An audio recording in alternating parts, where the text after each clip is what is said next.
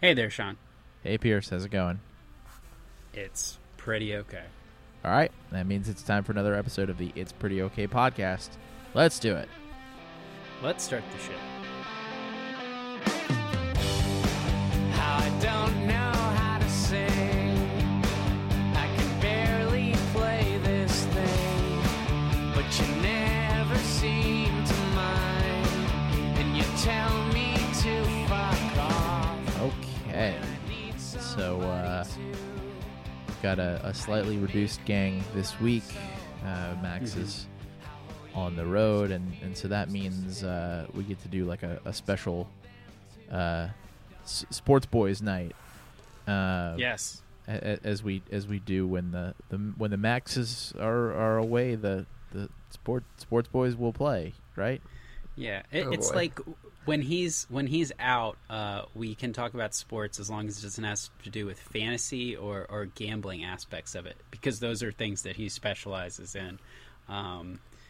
Which you know, so get him out, and also we're talking about basketball, which you know he's not as strong on, except for the Celtics, who are unfortunately playing but quite well. I probably know more about the Celtics than he does, so I think That's it's- fair, damn. but he's a fan. He's an actual New Englander. Is it a Massachusetts? Do you know what it's called if you're from Massachusetts, Kevin? Since you are now one of those. a Massachusetts. masshole, right? That's all I. Oh, that's actually all right. Yeah, I was wondering when we were going to get there, because I'm pretty sure that is the preferred nomenclature. You know, it's interesting too, because I weirdly have started to somewhat, a lot of the lineup of the Celtics is kind of fun. Jaylen Brown is a not only a really amazingly thoughtful dude, but I love watching him play, his style of play. Jason Tatum unfortunately went to Duke through no fault of his own, really. I mean, he chose to go there, What? but like, of course you're going to go to Duke. He probably you got know, paid, so that, he probably got, through no fault of his own. You know, you go where the money goes. But you know, and he has Kobe brain often, but still a spectacular player. But you know, these are young guys. They're not necessarily what you might call superstars. And that has me thinking, along with a very thought-provoking for me, and Tom Ziller's Good Morning It's Basketball newsletter about the Clippers, and their quote-unquote superstar is boring in Kawhi Leonard, someone who is about as accomplished as you can be as an NBA player. But I mean, I don't know his backstory. Like, I know, you know, Michael Jordan didn't make the varsity team, you know, in high school. You know, pick a player in any team, their superstar, and you kind of know their backstory, including someone like Paul George, who, you know, came back from a really devastating injury a couple years ago, and also went to Fresno State and came up and was, you know, this really spectacular player. There are these stories; they are superstars, and we know them. But what makes a superstar? I was kind of hoping you might have an answer to that. Oh, I mean, I have an answer, Sure. but I want to hear your answers first. Well, so the mere fact that you're asking the question means that it's not the probably the easiest answer, which is the people who are the best at the sport. And Yeah, right. obviously, Kawhi Leonard is a perfect example of that in basketball, but we also get examples of it from other sports. I mean, like, Tom Brady is unquestionably a superstar, which is weird because he is... Well, I was going to say because he's boring, but the truth is that he's trying to be boring, but he winds up being really flippin' weird. Yeah. But so he's not a good example of that. But I had a conversation with a group of people the other day, and tell me what you think about this. who would you have an easier time picking out of a police lineup? Your preferred NFL team's backup tight end or Mike Trout?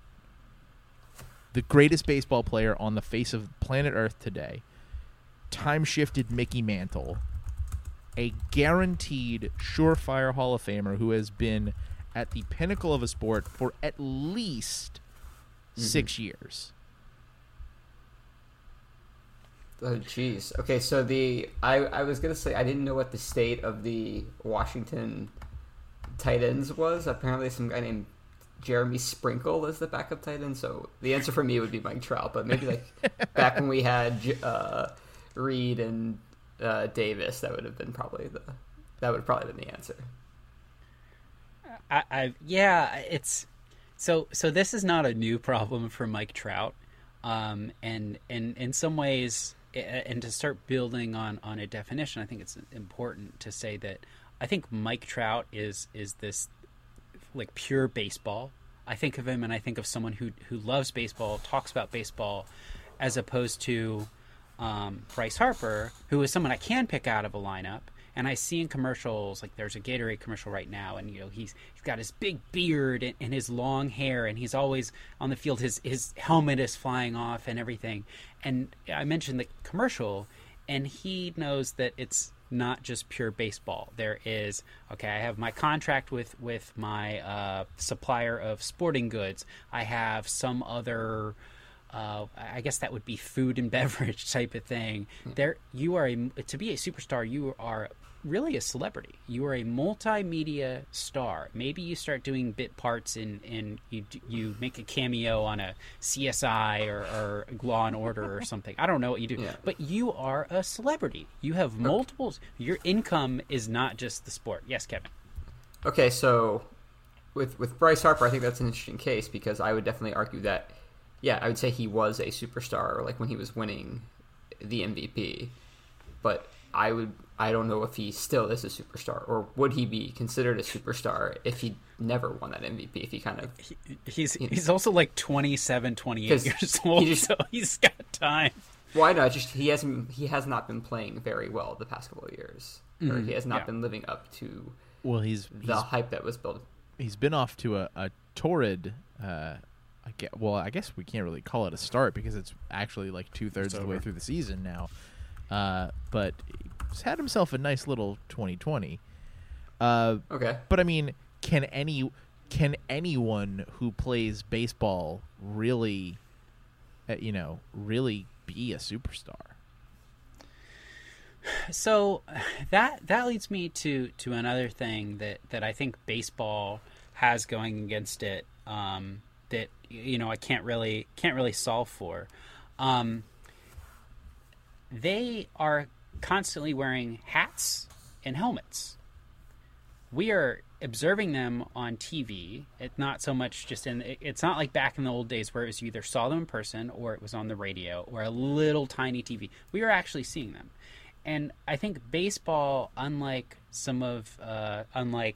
maybe the NBA or the NFL that has all that sideline coverage, looking in as someone throws the charts or the Microsoft surfaces or whatever, you don't get a lot of face-on action for players. I know you do when they're batting and stuff, but they do have their faces are covered, and someone like Harper, I believe, wears a bunch of eye black. Their faces are in some ways like shrouded. And even if you think about soccer, which is not as big in this country, you see these people's faces and their hair and everything. You get the full look onto them all the time in a way I don't think you do in baseball. And I think that plays a big role in someone being a superstar. Okay, so I have two things that I want to say in response to that. One, we should probably note that yes, soccer is not as big as other sports in America. Also, way bigger than all of them around the world. Absolutely. And there's a hole in your theory about face covering, which is football, the runaway most popular sport in the United States of America for decades now. Is literally a sport where some of the best players, all of the players, no matter what, wear figure obscuring padding and a helmet with a face mask over their head, and some of the best ones even make themselves look intimidating on the field with like a blacked out visor, like they're a Lincoln with tinted windows. My asterisk or my amendment to that, which I think I said but should have spent more time on, is they are spending so much time not playing, which baseball does too, but they're spending so much time not playing that they sit on the bench, have their helmets off, and all the times with the quarterbacks where they're looking over or they're on the phone. So you are seeing their faces. Yeah. Okay. Yeah. That's fair. But then at the same time with baseball, like in between every pitch, the guy takes his helmet off and like wipes his face and does all this stuff. Like you get a lot of face time with baseball too. Yeah. But I think you only really watch your own team with baseball is probably another thing that hurts it. But anyway, I think we're getting towards something which is maybe a bit of a distillation of all of these things, which is that the truest superstars in some way or other transcend the bounds of their sport. They are famous as athletes, and because they are elite athletes, no doubt about it. But in some cases, it's that you gain ubiquity as a pitchman, and people know you for doing commercials for something. For some people, I mean, think about someone like Lionel Messi, who is not exactly like the most loquacious pitchman in the world, but he also is undeniably a superstar, not just because he's arguably the best that's ever played his sport, but because kind of as a result of that, you can tie, to a certain extent, like an entire nation's worth into him, like collective self-worth into him. I mean, think of he has a very fraught relationship with Argentina, because he left and went to Barcelona and has won every possible thing there is to win at the club level at Barcelona, but has never taken Argentina to the mountaintop and won the World Cup, has never won the big prize. There are bigger narratives beyond just who is going to win this game, or even who is going to win this championship, that I think is one of the ways that we identify who is a superstar, like who carries a broader weight than just what are they going to do on the field, on the court, on the ice. Yeah, but there still also has to be a certain degree of success that they have accomplished in their sport, I would think. But it's hard to make a cutoff for it. Like, one example that's coming to my mind is Russell Westbrook, and I guess he won an MVP, so it's hard to say that he hasn't really accomplished much. But here's a better version of what you're doing. Pre-Celtics Kevin Garnett. Okay, yeah. Because he was undeniably one of the top players in the league, and had some notoriety for being one of the relatively few people that make the jump from high school straight to the NBA and doing it well, and not flaming out and winding up selling cars one day. But he also was arguably most famous for not ever winning anything in the playoffs. Yeah. So maybe Kevin Garnett was not a superstar until he went to Boston and won that championship. Maybe he wasn't a superstar after that even. Well, I think another example in trying to think of the why are these people superstars, in spite of not being successful, leads me to another point that I think of is like what makes someone a superstar and makes them marketable, because that's what it is. What they can be in the ads during the game, is they have some charismatic aspect. And I think of Kevin Garnett as being just this relentless competitor, would jump under your feet and everything else, and just his intensity was really invigorating and enticing. And then I think another example is someone who never did well in the playoffs, but nonetheless had some very popular shoes, a very strong shoe line, is Tracy McGrady. I don't know why Tracy McGrady was someone who was so charismatic and basically a superstar, except that I've really enjoyed watching him play, and I found it captivating to watch. I mean, he was on a lot of really bad basketball teams. I mean, same thing, well, not really bad, but I think he was on some Magic teams that were not very good, if I recall, and I don't think that those the Raptors teams were good. And not, just to add another one there, Vince Carter didn't have tremendous success, but on just the he won a title with the Nets, right? I don't think the Nets ever won a title, but just this, he was more well known for the majesty and amazingness of his dunks. That was charisma enough. You have that thing that is memorable, such that when people see your commercials, they go, I know who that is. I'm buying those Vince Carter shoes.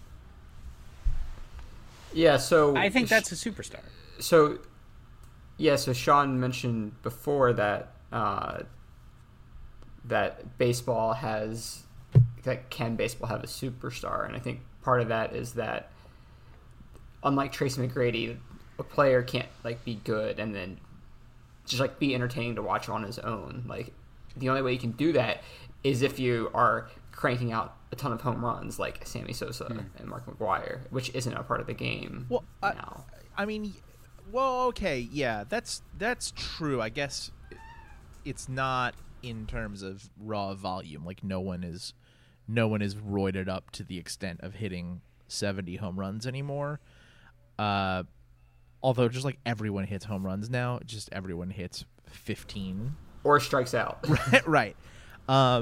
But so I think another point about that goes against baseball's favor, and related to what I was saying about transcending the sport. Baseball, for all its time that it spent as America's pastime, it is very much a sport where the culture of the sport, as we see when Fernando Tatis hits a grand slam late and is made to apologize by his manager, which is truly one of the dumbest collections of words that anyone has ever had to say, it tamps down the individual. Baseball, anti-charisma. Baseball is like the Pittsburgh Steelers of sports. No man bigger than the team. And in a way that is, frankly, stupid. It's really dumb because even a bunch of amateur jamokes like us can look in and see that it is unequivocally a good thing when there are individuals who can transcend the bounds of their sport, because that makes the sport better. It uplifts your sport. When you have these sports franchises that sell for billions of dollars, you need to remember it is an entertainment industry, and entertainment means butts in seats, butts on couches watching, and then buying stuff based off of commercials. And you need charismatic people who don't have to apologize for enjoying what they do and entertaining the fans.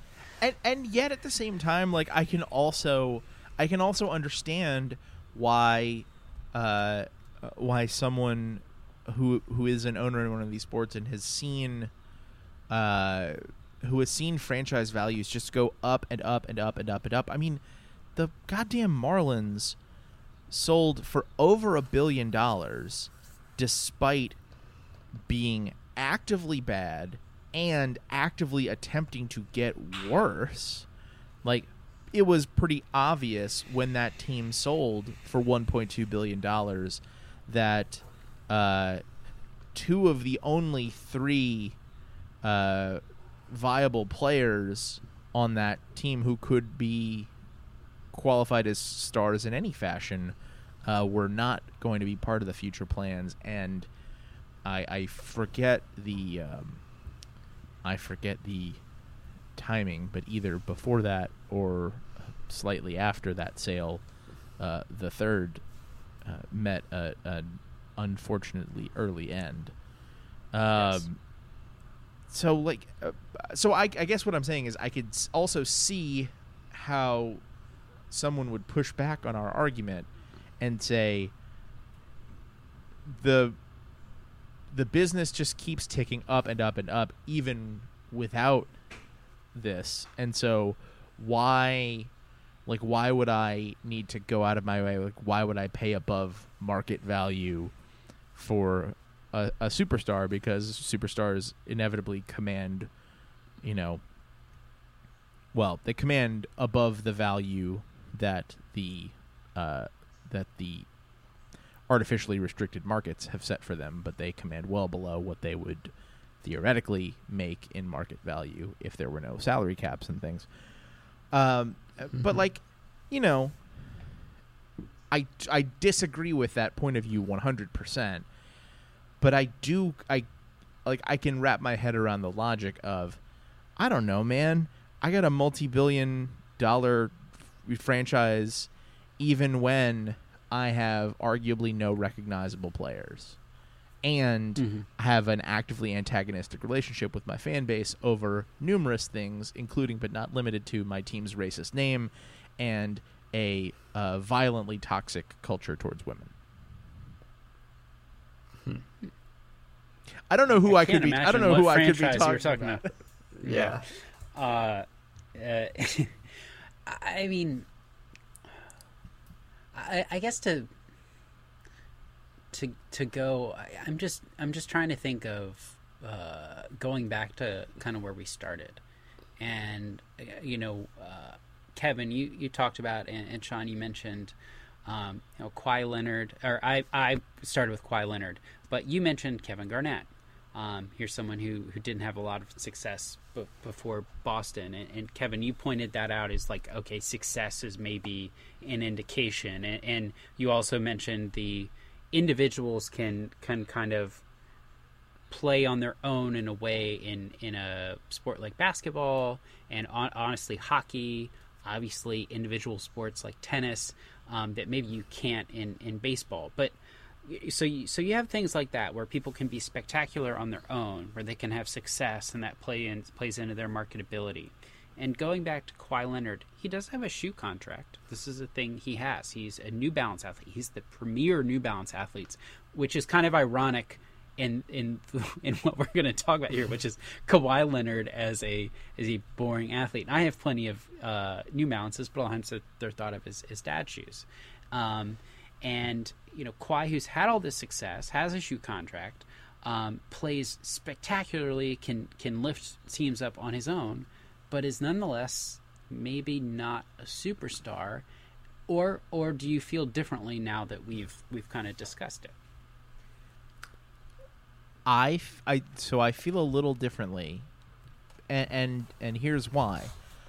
I think that a lighter version of like transcending your sport is being noticeably different in some way or other from the other people that are very good at what you do. Like, for example, in tennis, think about like Rafa Nadal, John McEnroe.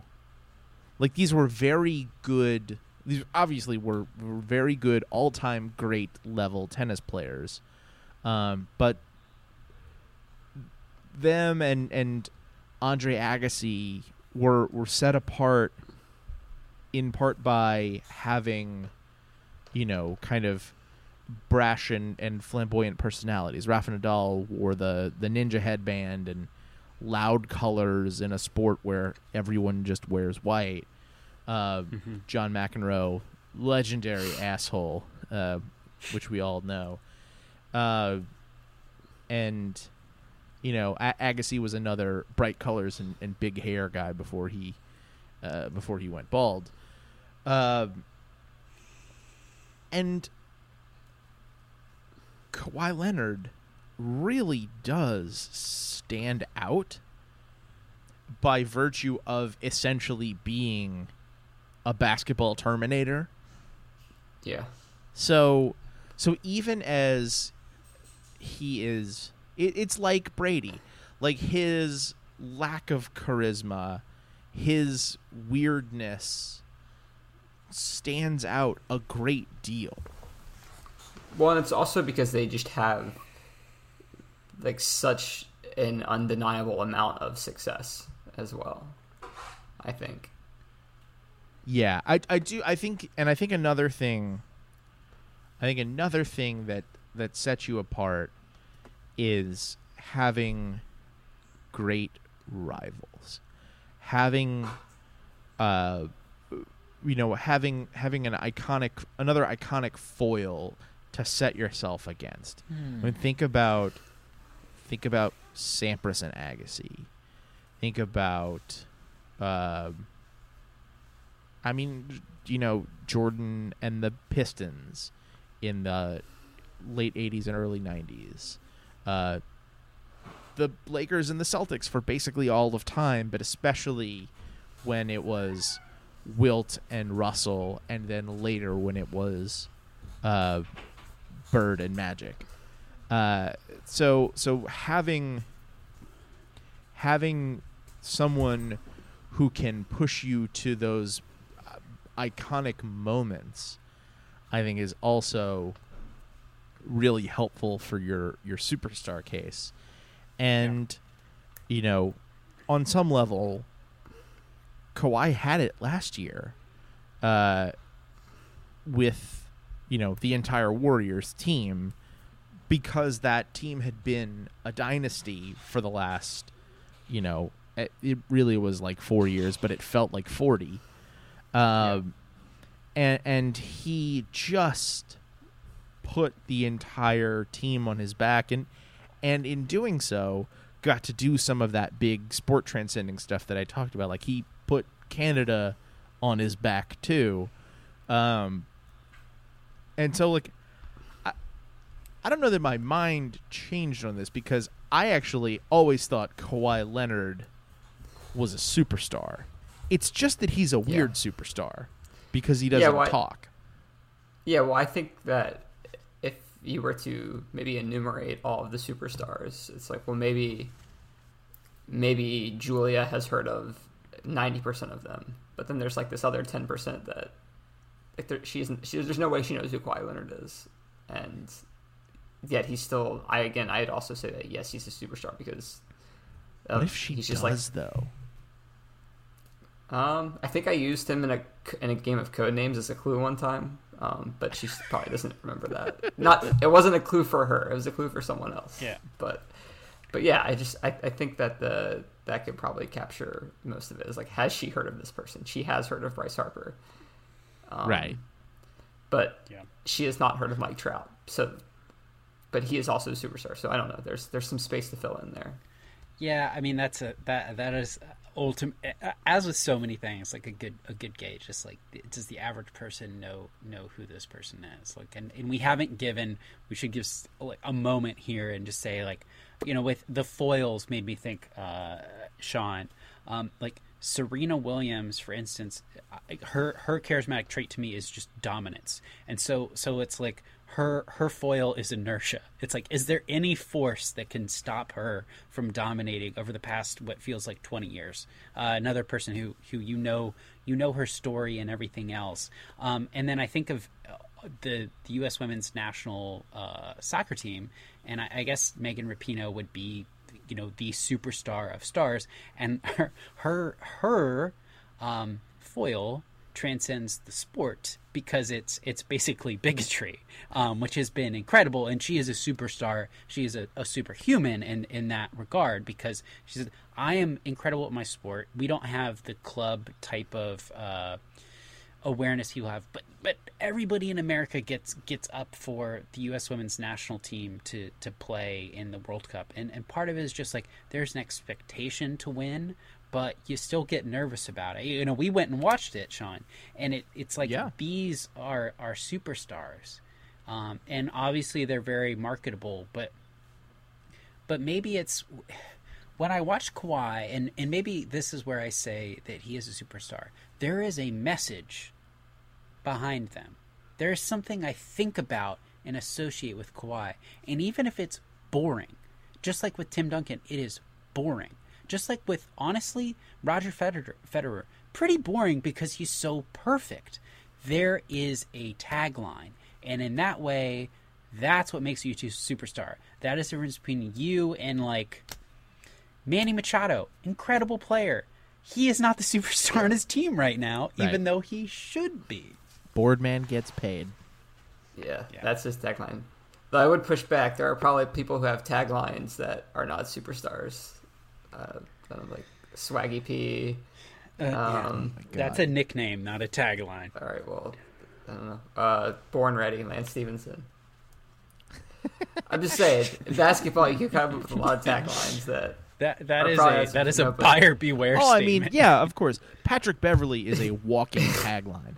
But arguably, outside of one thing, Patrick Beverley sucks at basketball. By the standards of NBA players. Of late, yeah. By the standards of NBA players. I just want to put that out there, because I don't need Patrick Beverley to, like, come meet me in Temecula and beat me 589-0. Like, no one truly wants that. Pat Bev probably wants that because that's his tagline. His tagline is basically, what the fuck do you mean I'm not better than LeBron? Yeah, well, he should get on the floor so he it's can a dumb prove that. tagline. That's my suggestion. So, anyways, that's what I got. That's what I got. Okay, well, is it just the is it the porn definition? I know it when I see it, but yeah, I can't define it. I do want to point out one thing, that when I was writing things down and, like, having a charismatic trait and having a message associated with it, there is a I guess a superstar in football, retired now, who's teamed up with a younger superstar in Patrick Mahomes. And I was thinking about how, is Troy Polamalu a superstar because they made his and Patrick Mahomes' hair into basically the tagline with all those Head and Shoulders commercials. Here are two incredible players. And when I see them, I think, gosh, they have good hair. And that's what you think about. And, like, it all comes together, but it's a really weird way. But yeah, you just know it when you see it in a lot of regards, Kevin. Yeah, I mean, I think that is unquestionably true. There's no, I mean, you know, for all of our attempts to put a definition on what makes a superstar, there's obviously not one path to take. So this was, in many ways, a very classic episode of this podcast where we just ramble about something for half an hour and then realize that, oh yeah, it depends. That's our tagline. Yeah, I guess it depends. Nice. Would you say that it's dealing with these not understood, uncertain, really the ennui of life? No, I'm pretty sure I wouldn't. But you can. That's fine. What I will do instead is wrap us up there and say that it's time to move on to Pierce is Sorry. So what are you apologizing for today? not for my use of appropriate terms, but I did want to make sure we use that term because Tom Ziller shared it with us this morning. One thing I did yesterday that is the first time I have done it with my current car, which I now own and have owned for a few months after completing a 5-year loan on it, is washing my car. This is a pretty enjoyable experience, I think, for the most part. It feels very American. I guess I did it on Labor Day. Labor Day itself, which feels especially American.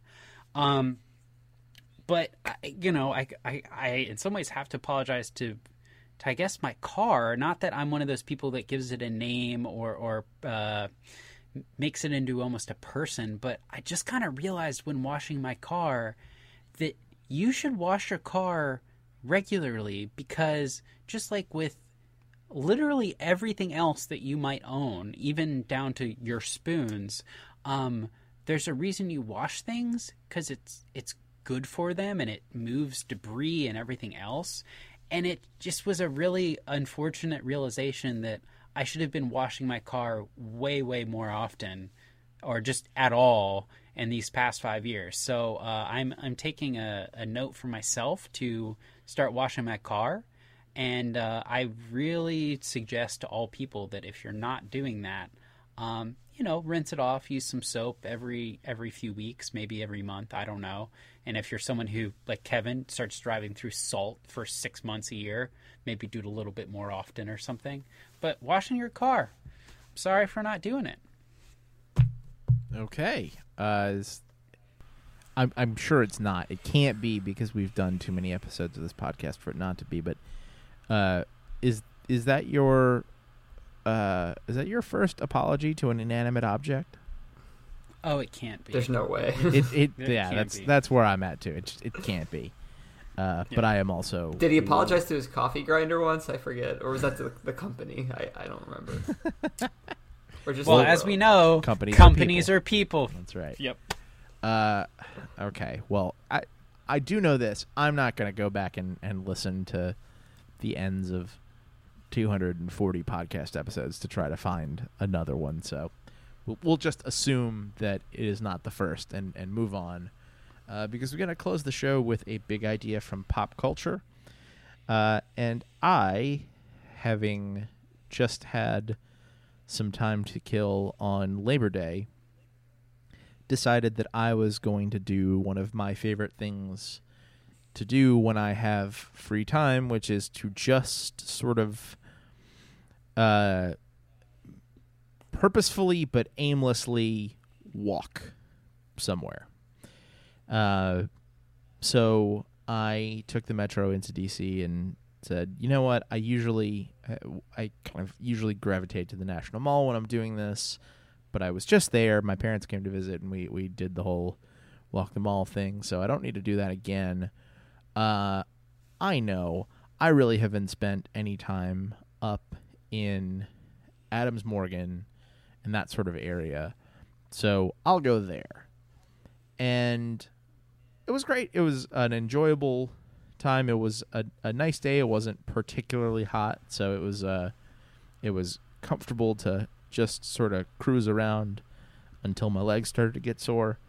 And when I do that, that's often a time where I will start one of the podcasts that I have invariably subscribed to, and then let a backlog build up, because I subscribe to way too many podcasts. And furthermore, it will often take the form of what seems to be a very frequent phenomenon now, which is the podcast miniseries.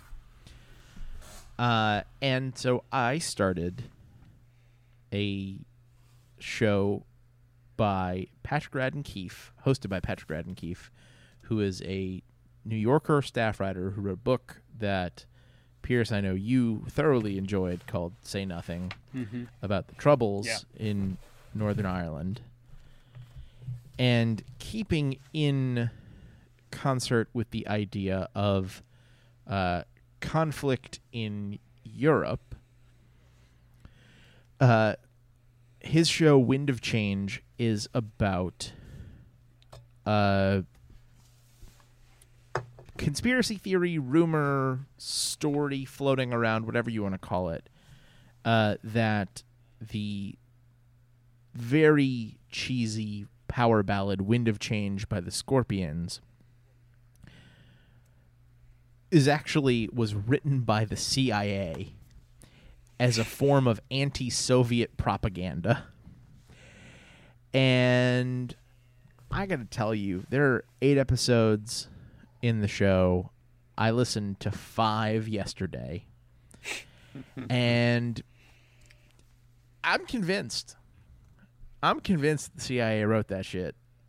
So, I wouldn't take my word for it. I would listen to it yourself and make your own decision on whether the story seems plausible. But there's really there's some fascinating stuff. He gets access to people who used to be in the CIA. There's also kind of outside of the main thrust of the series, which is this what happened? I found it pretty cool to hear about some of the process of like readjusting to life after having been a CIA operative, and like what are the situations where you can even tell people after the fact that you were in the CIA, and when can you not? So the central story is plenty interesting, but the stuff that orbits around it is cool too. So definitely a fan of Wind of Change. And if you have some time to go on an aimless walkabout soon, like I did, could be a good time to listen to. So, Nice. All right. That is the end of the show. You can find us at our home on the web, www.prettyokpod.com. You can subscribe to the feed on your podcast app and device of choice. If you do that, please leave us a rating, review, comment, that sort of thing, or just tell a friend about the show. We would love to share it with them as well. We'll be back next week to talk about something else. Until then, I'm Sean. I'm Pierce. I'm Kevin. Thanks for listening. Bye.